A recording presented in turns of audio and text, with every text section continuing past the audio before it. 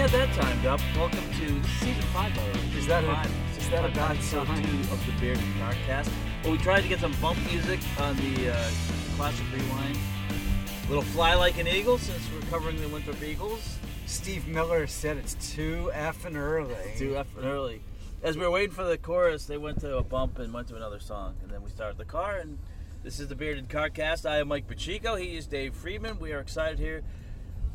Episode 2, getting ready to go to Murfreesboro, Tennessee. 7:05 a.m. before the first Winthrop road trip of the year. We are off early to the greater Nashville area.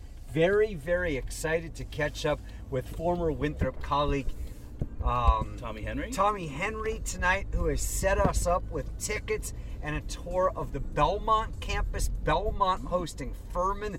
Big time, good mid-major basketball as we begin another dalliance around the country. What a trip we have. We're going to Murfreesboro. We're going to Nashville. We're going to the Palouse and to Seattle, all in a week and a half to follow the 2-0 Eagles. Did I pick a bad game to miss on Saturday? Oh, wow. To quote my good friend Ted Sarandis, wow! Teddy ball game.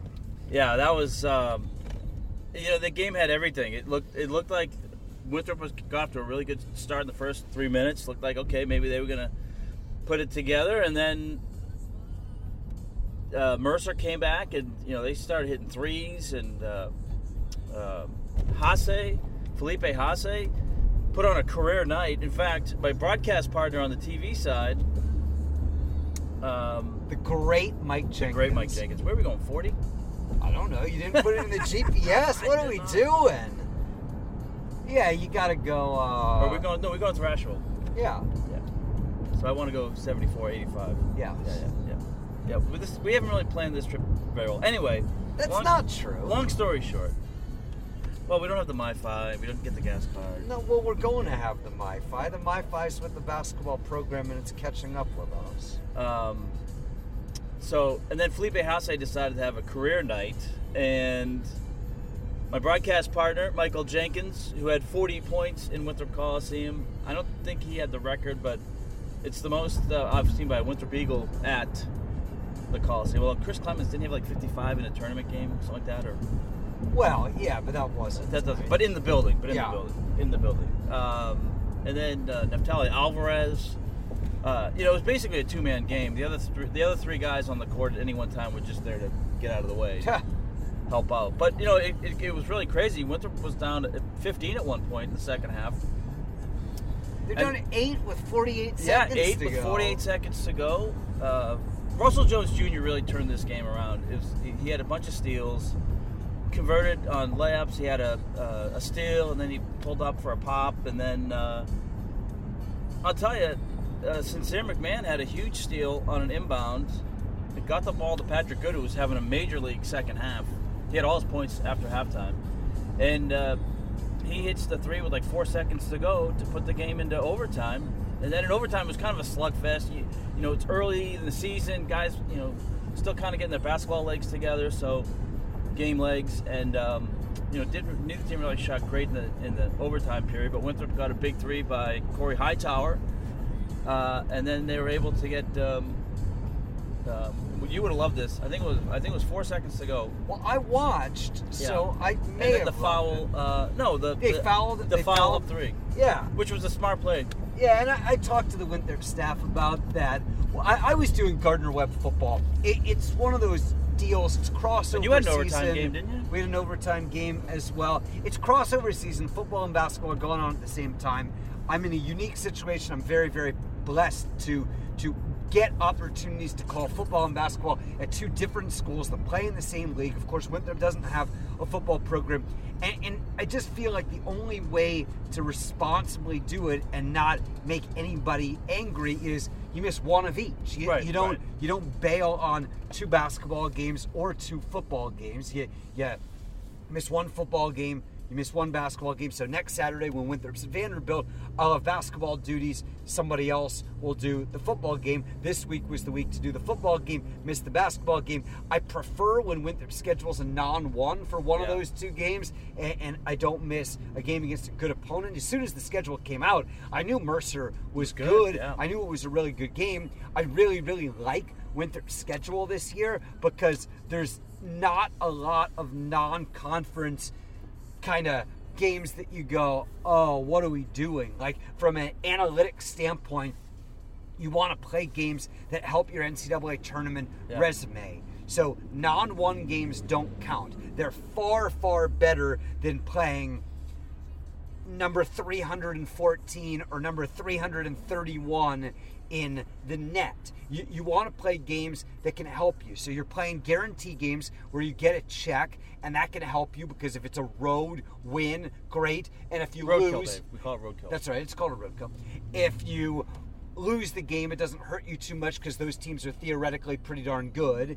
And then you play mid-major teams that are just like good battles of solid programs that if you win, it scores you a few points. If you lose, it doesn't hurt you too much.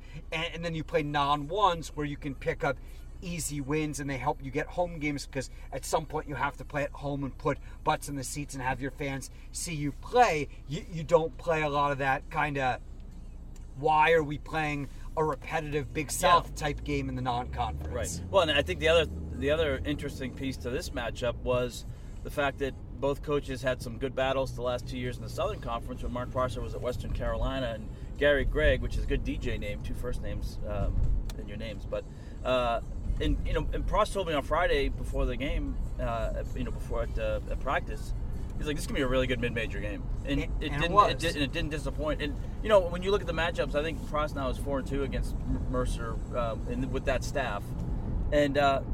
I think all the games, except there was the one on Senior Day last year, Western Carolina kind of blew them out.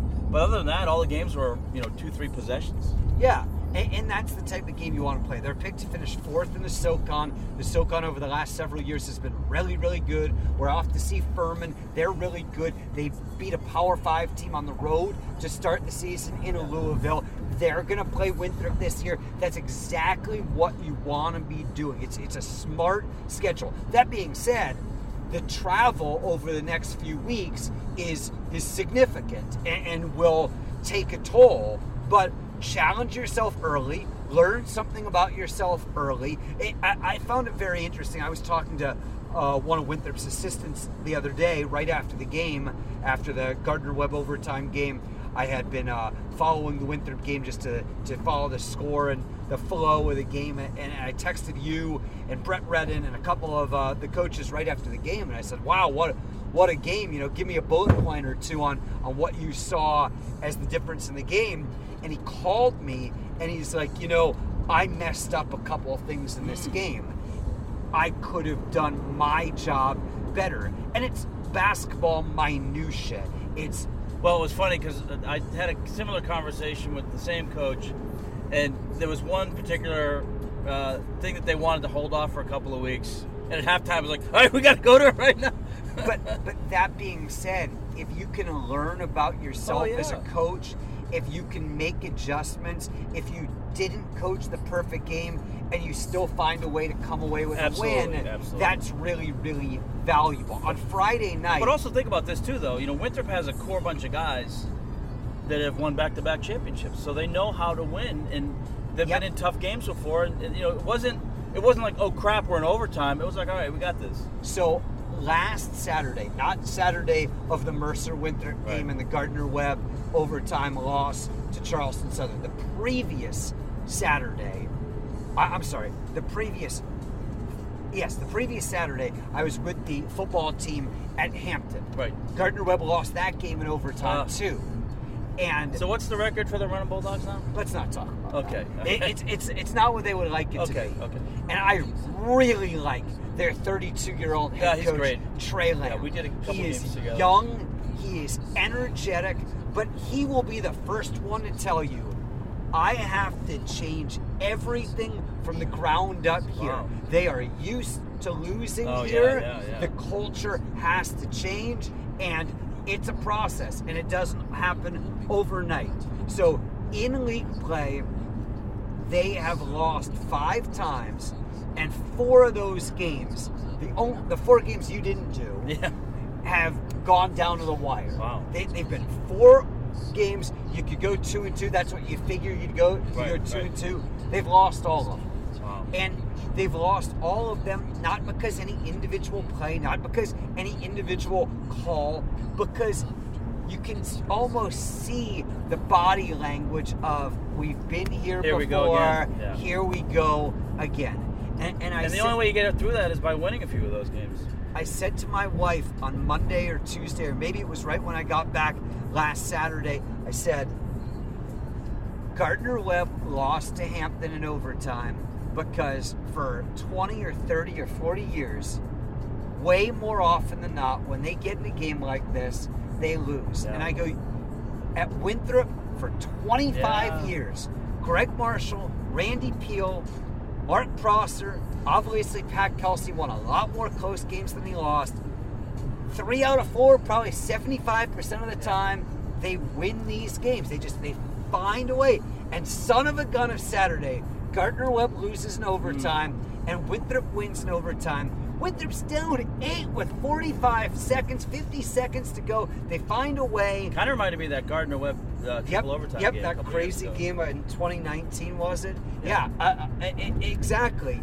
And Friday night, I did Wake Forest, Western Carolina men's basketball for ACC Network Extra. By the way, and you certainly don't have to clear this with me, but next time you do that, let me know.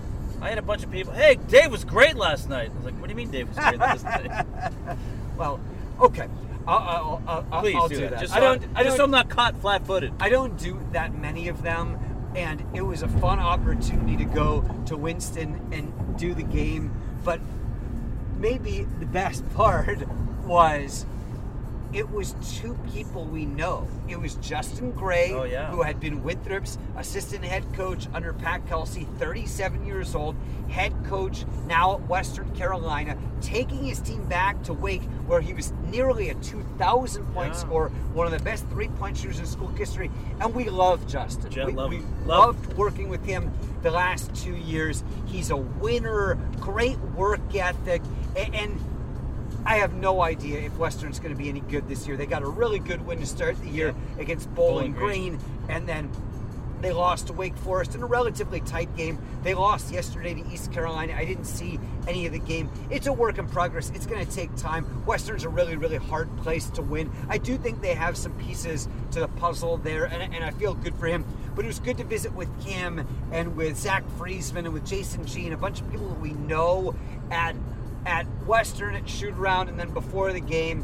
And then Wake Forest is coached by, I don't know how to say this without sounding ridiculous. They're coached by Steve Forbes, who was an assistant for Greg Marshall at Wichita State.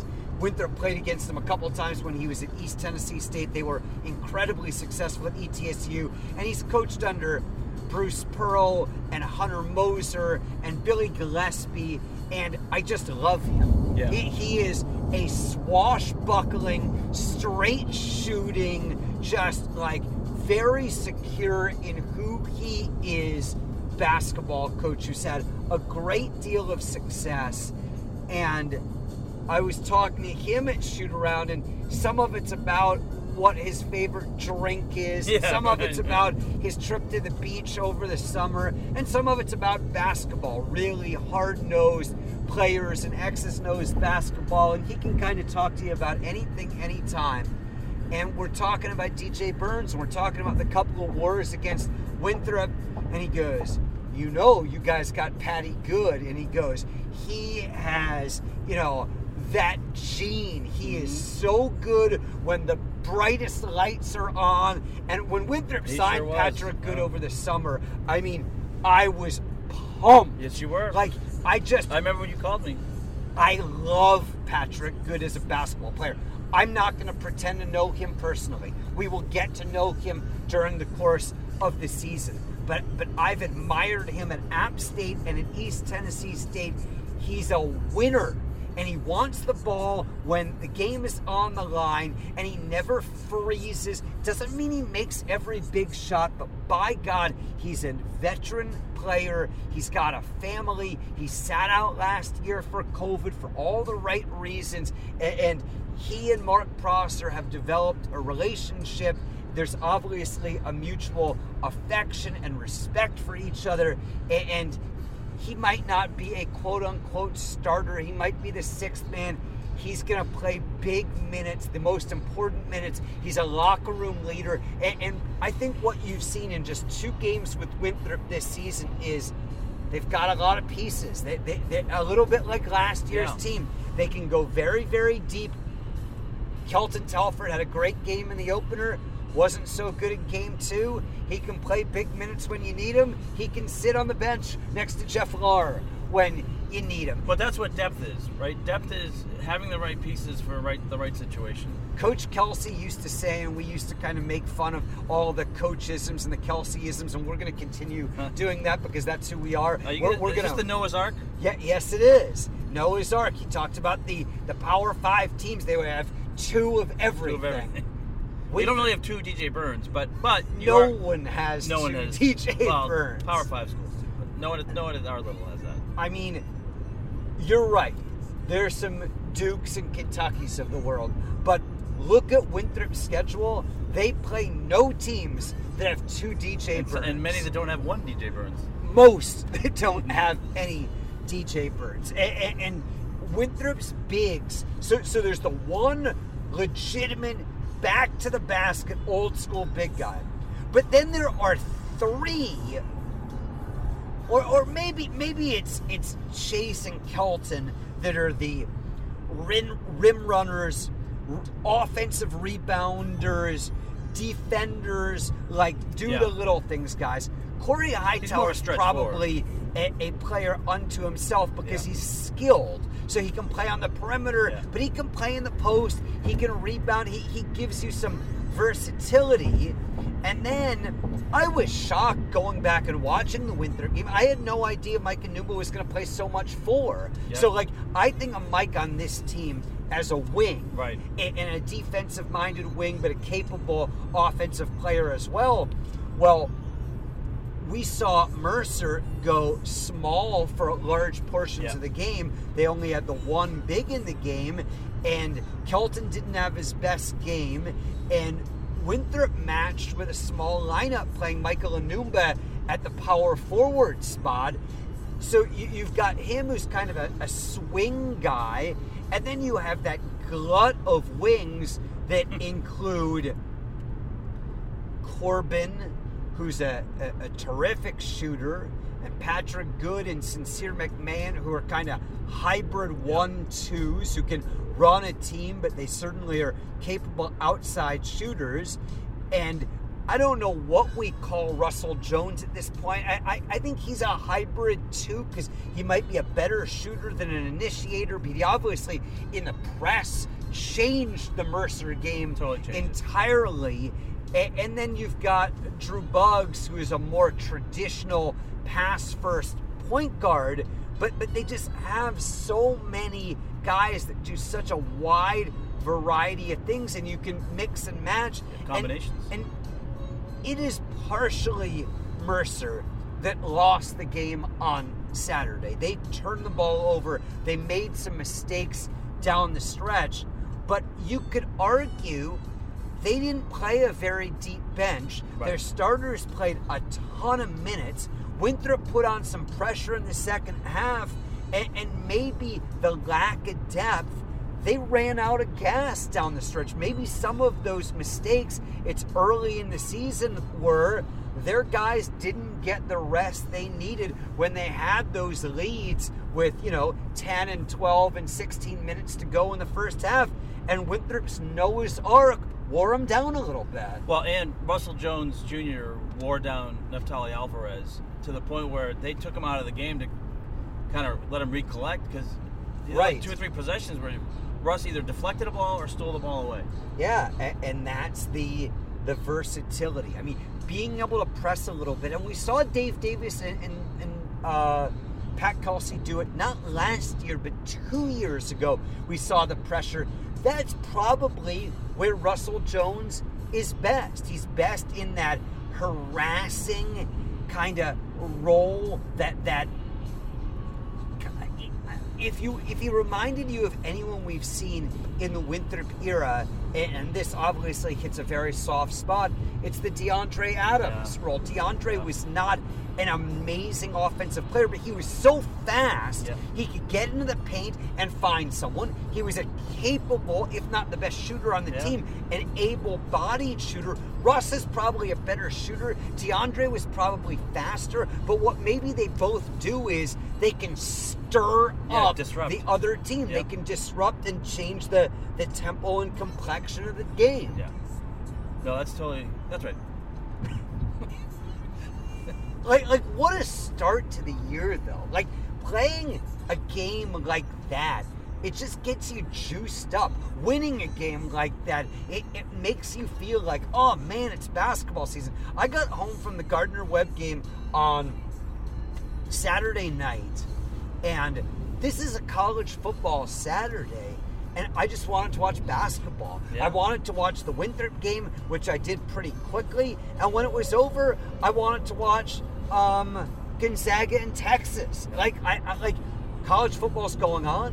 There's a lot to talk about, and maybe not in this podcast, maybe in one going forward. We will with will Cincinnati make it, and who's going to be in the playoff, and can anybody beat Ohio State? There's a lot to talk about, but man, I don't want to say I've mentally shifted to basketball season, but I was ready Tuesday night when it began, and it's been fun to follow the last week or so, and I'm pumped up to be on this trip. And yeah, it's a long drive to Murfreesboro, but we've got some fun planned. I'm excited to see Furman and Belmont. I'm excited to eat some hot Nashville chicken. I'm excited to do the things that we have planned and go the places we've got on the docket. And we encourage you, if you've been to Washington State, the Palouse, if you've been to Seattle, we have upcoming trips to Coastal Carolina and to Elon and to Jackson, Mississippi. If you've been to these places and you have advice for us, send us an email. And Eugene Robinson yesterday, I was telling him we're going to Seattle. Of course, he played. I think he was drafted by the Seahawks. Obviously, he played in Seattle.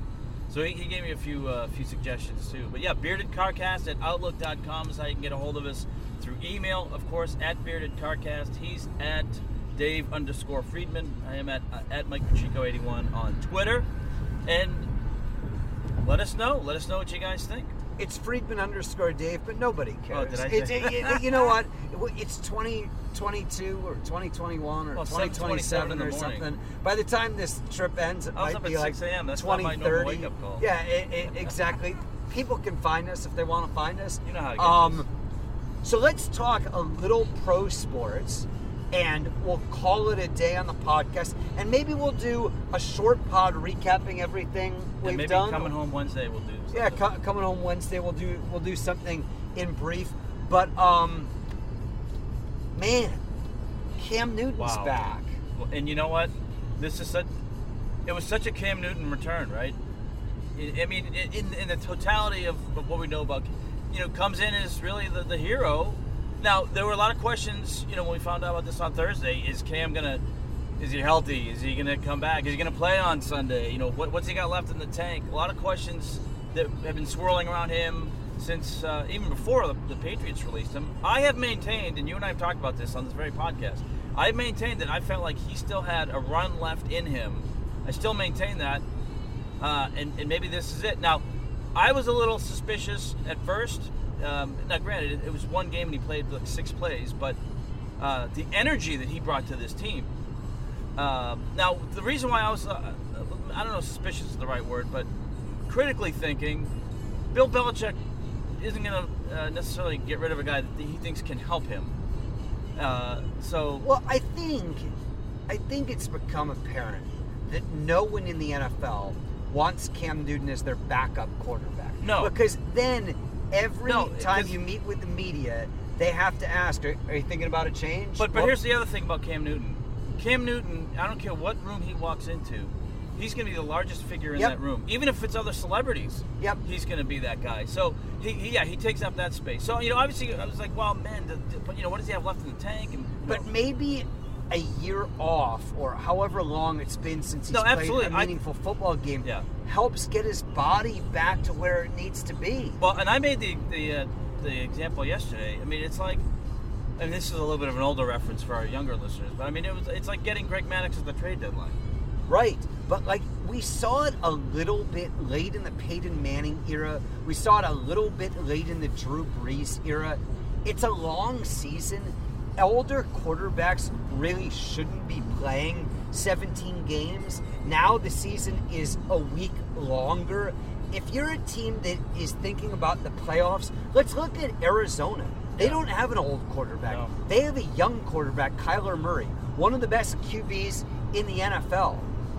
It's smart that he didn't play the last 2 weeks, and I don't mean because he's injured. Right. Yeah, he's banged up. They know that they're going to the playoffs right now. There's a 100% chance or a 90% chance Yeah. the Cardinals are going to the playoffs. Save your bullets. Yeah. He doesn't need to play every week. They got it cheapy last week. He didn't play. They also didn't have DeAndre Hopkins play. Everyone figured they were going to lose to San Francisco. Right. Well, the Niners laid an egg. That afforded the Cardinals another week where they're like, maybe we can beat Carolina without these guys. Maybe we can't, but golly, a mid-season 2-week vacation for two players that we're going to need to win playoff games? What a good idea. Save your bullets. Well, Cam Newton has gotten that vacation for months, and I don't know what sort of shape he's in. I'm not suggesting he's not going to get hurt. In his press conference on Friday, he said, look, the one thing he's done is spend time with his family and work out. So, he's been waiting for this call. He knew at some point, based on what we've seen the last couple of years, I don't know, the last 5-10 years in the NFL, something's going to get hurt. So let's play it forward. Play it forward. Well, hold on. Before we do that, let's just... I do want to cover this for a second, because a week ago, after a disappointing loss to the Patriots, Sam Darnold looked terrible. He got hurt. The franchise was looking like they were ready to hit a nosedive. They signed Cam Newton on Thursday. There's a lot of activity, a lot of buzz on social media. Some people hate it. Most of the people loved it. Then he comes in, and in his first series of plays, first 5 plays, he runs for a touchdown. He throws for a touchdown. Is that good? That's pretty damn good. Yeah. But in the course of a week, the narrative shifted. The narrative shifted. And they're very much in playoff contention. Yeah. Let's talk about the NFC for just a minute. There are going to be 2 playoff teams out of the NFC West. Arizona and the Rams are both going to the playoffs. Yeah. Dallas is likely the winner of the NFC East. They're going to the playoffs. Yeah. Green Bay is the likely winner Yeah. of the NFC North. Hold on, are we going to the Dave playoff map? We're going to the Dave playoff map. Green Bay going to the playoffs. And Tampa Bay is probably going to win the division with the Panthers in New Orleans and Atlanta. Those are your 4 playoff teams. There are 3. But I think there's still a precinct in Wisconsin that we're waiting. That's right. There are 3 other playoff teams. One of them is going to be the other team in the West. That's 5 playoff teams. That gives you 2 other playoff teams. Okay, maybe New Orleans is the best of those teams. They've got some issues themselves at quarterback. Jameis Winston's out, Drew Brees is retired, and Trevor Siemian may or may not be good enough. Taysom Hill continues to look like the Swiss Army knife, but not the starting quarterback. Fine, good, whatever. Let's say New Orleans is in the playoffs. There's still one more spot, and there's not an obvious team. Maybe Seattle's going to make a run, but Russell Wilson sure didn't look good in his return yesterday. The 49ers have a must-win game tonight against a Rams team that's probably just better than them. That spot is very much out there, and the Panthers are absolutely as good as any contender to take that last playoff spot in the NFC. Now let's play it forward. Next Sunday, who do the Panthers play? They play, who do they have next, Miami? I don't think so. Miami plays the Jets next week. Geez, I should know this. All right, it doesn't matter. I'll look it up while we're talking. But who's the starting quarterback? No. Washington football team. That's right, Washington. Who starts at quarterback for the Panthers? I think and Eugene and I talked about this last night. Well, the first part of this is Matt Rule is in such a great position because he doesn't have to say a word all week. Think, we'll see, who gets who works it out, who wins, blah blah. We got great options. PJ played great, on Sunday, blah blah blah blah blah. It would not surprise me if they do a little bit of what they did on Sunday. I think they go back. I think that's the likelihood. Yeah. I mean, it just won, so you don't need to change it.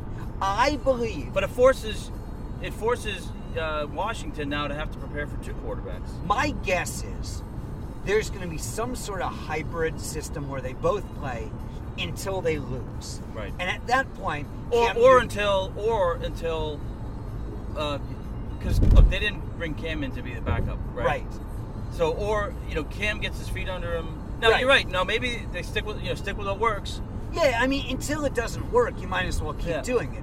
But my guess is at some point, barring an injury, Cam Newton's going to be the starting quarterback. Yeah. Okay, let's say they go to the playoffs. Totally reasonable. They make the playoffs, they lose their first playoff game, it's a road game, and you go, wow, a season that looked like it was crushed was revitalized, turned into a decent year. That's right. You're going to re-sign Cam Newton at that point? It's the $1 million question. And there's so many variables that go into that. It's, to me, it starts and ends with how healthy is he. Now, the one thing we didn't see yesterday, either through P.J. Walker or Cam Newton, Cam, I think, had one throw that was maybe over 20 or 30 yards. We don't know what his downfield range is, and that was something that was, I think, an issue when he was hurt. Absolutely. Before. Well, his arm was shot. Yeah, so, has that, is he, how's his arm strength? Absolutely. How's his general overall health? Has Sam Darnold played his last snap for the Panthers? It's looking like that. I mean, I don't think you can say yes definitively, but I think it's almost yes. Let's play the scenario in a different way. They don't play well for the next 5-6 weeks. They go 1-4, 2-4 over the next 6 weeks. They're very much on the outside of looking in the playoff race. Sam Darnold's healthy enough to come back for week 16 and 17. Does he play? Probably not. If he's not playing under that circumstance, under what scenario can he come back and be a part of this team?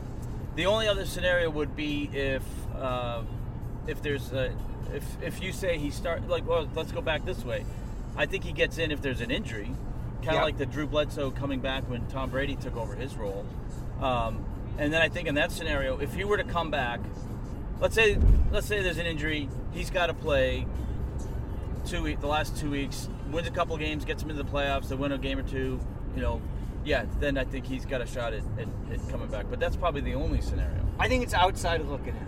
I think so too. I think Teddy Bridgewater's a one and done. Sam Darnold's a one and done. And I'm not sure, and I don't know how you could be sure what Cam Newton is. But I think it is very possible that if Cam Newton is something between average and decent, that he's sticking around. Because there are no great quarterbacks in the draft. You might draft a guy and be like, we like this guy, we think he's the future, but he's not a guy you hand the keys to immediately. Right. It wouldn't surprise me at all if they go into next year with Cam Newton as the starter and a young quarterback as we think this guy's our starting quarterback in 2024 or 2025 situation. Yeah. No, I think that's absolutely right. Fascinating how things can change. Oh my God! So quickly. In a week to week. Now, I have been disappointed in some of our colleagues who have reported it's a 1-year, $10 million deal. It's not. It's a $4.5 million contract, guaranteed, with incentives after that. Right. That's not a $10 million deal. That's not a $10 million deal. No. If he earns $10 million, the Panthers couldn't be happier. Yeah, absolutely. But he didn't sign a $10 million contract right off the street. No. You have any other NFL thoughts you want to discuss, or should we wrap it up? The last thing I would say is watch out for the New England Patriots. Yeah, they're playing Mac Jones really looking well. Pretty good. 2 back-to-back solid games. I feel like their last 2 games have been very, very deceiving. the defense is playing very well, and that's fantastic. But correct me if I'm wrong, and I may have some minor details wrong here, but I believe it was either in the late second or early third quarter against the Panthers 2 weeks ago that they were leading 6-3 and Carolina was driving, and Sam Darnold threw an absolutely inexcusable pick six that changed the complexion of the game. That's right. Yeah, right? That's correct. I mean, one of those like game-losing plays because...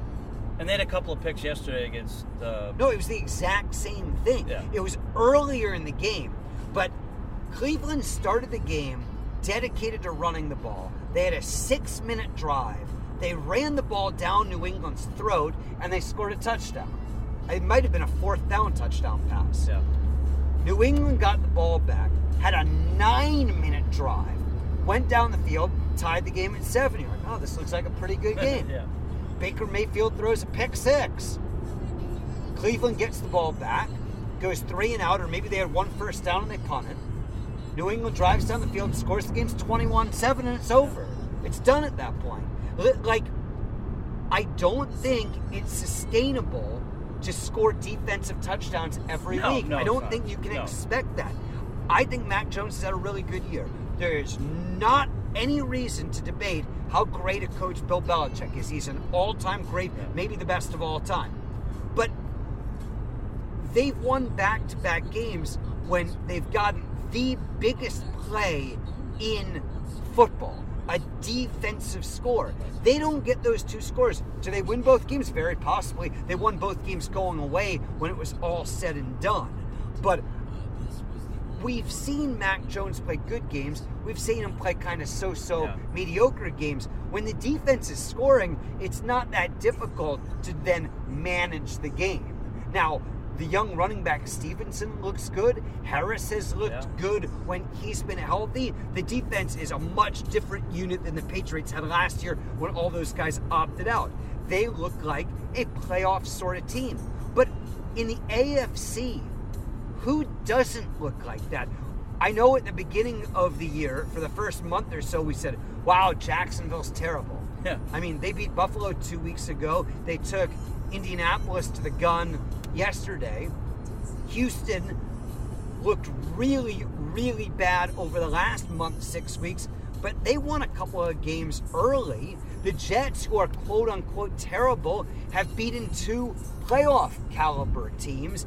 And then at the top, who's the best team in the AFC right now? Baltimore, who just lost to the Dolphins. Buffalo, who 2 weeks ago lost to Jacksonville.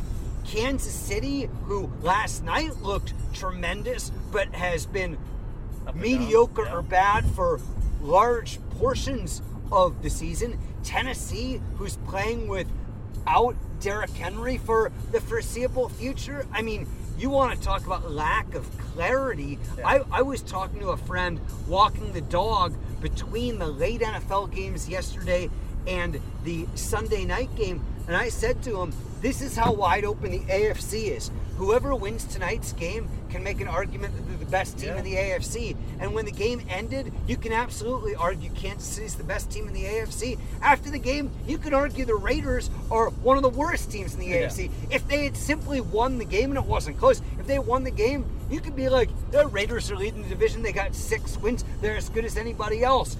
It's wide open. That kind of makes it fun. That's what it's all about. That's what Pete Rozelle wanted all those years ago. And he more or less got it. He got it. This is the Bearded Carcast. He's Dave Friedman. I am Mike Pacheco. We thank you for listening. This is listener-supported Bearded Carcast, by the way. That's right. Yeah. Do we have a Venmo and a... we can supply that information if anybody wants to contribute that way. Patreon, is that the new thing? Patreon? Yeah, right. But also, don't forget, subscribe, like, share, email us, beardedcarcast@outlook.com. Follow along on Twitter, @beardedcarcast.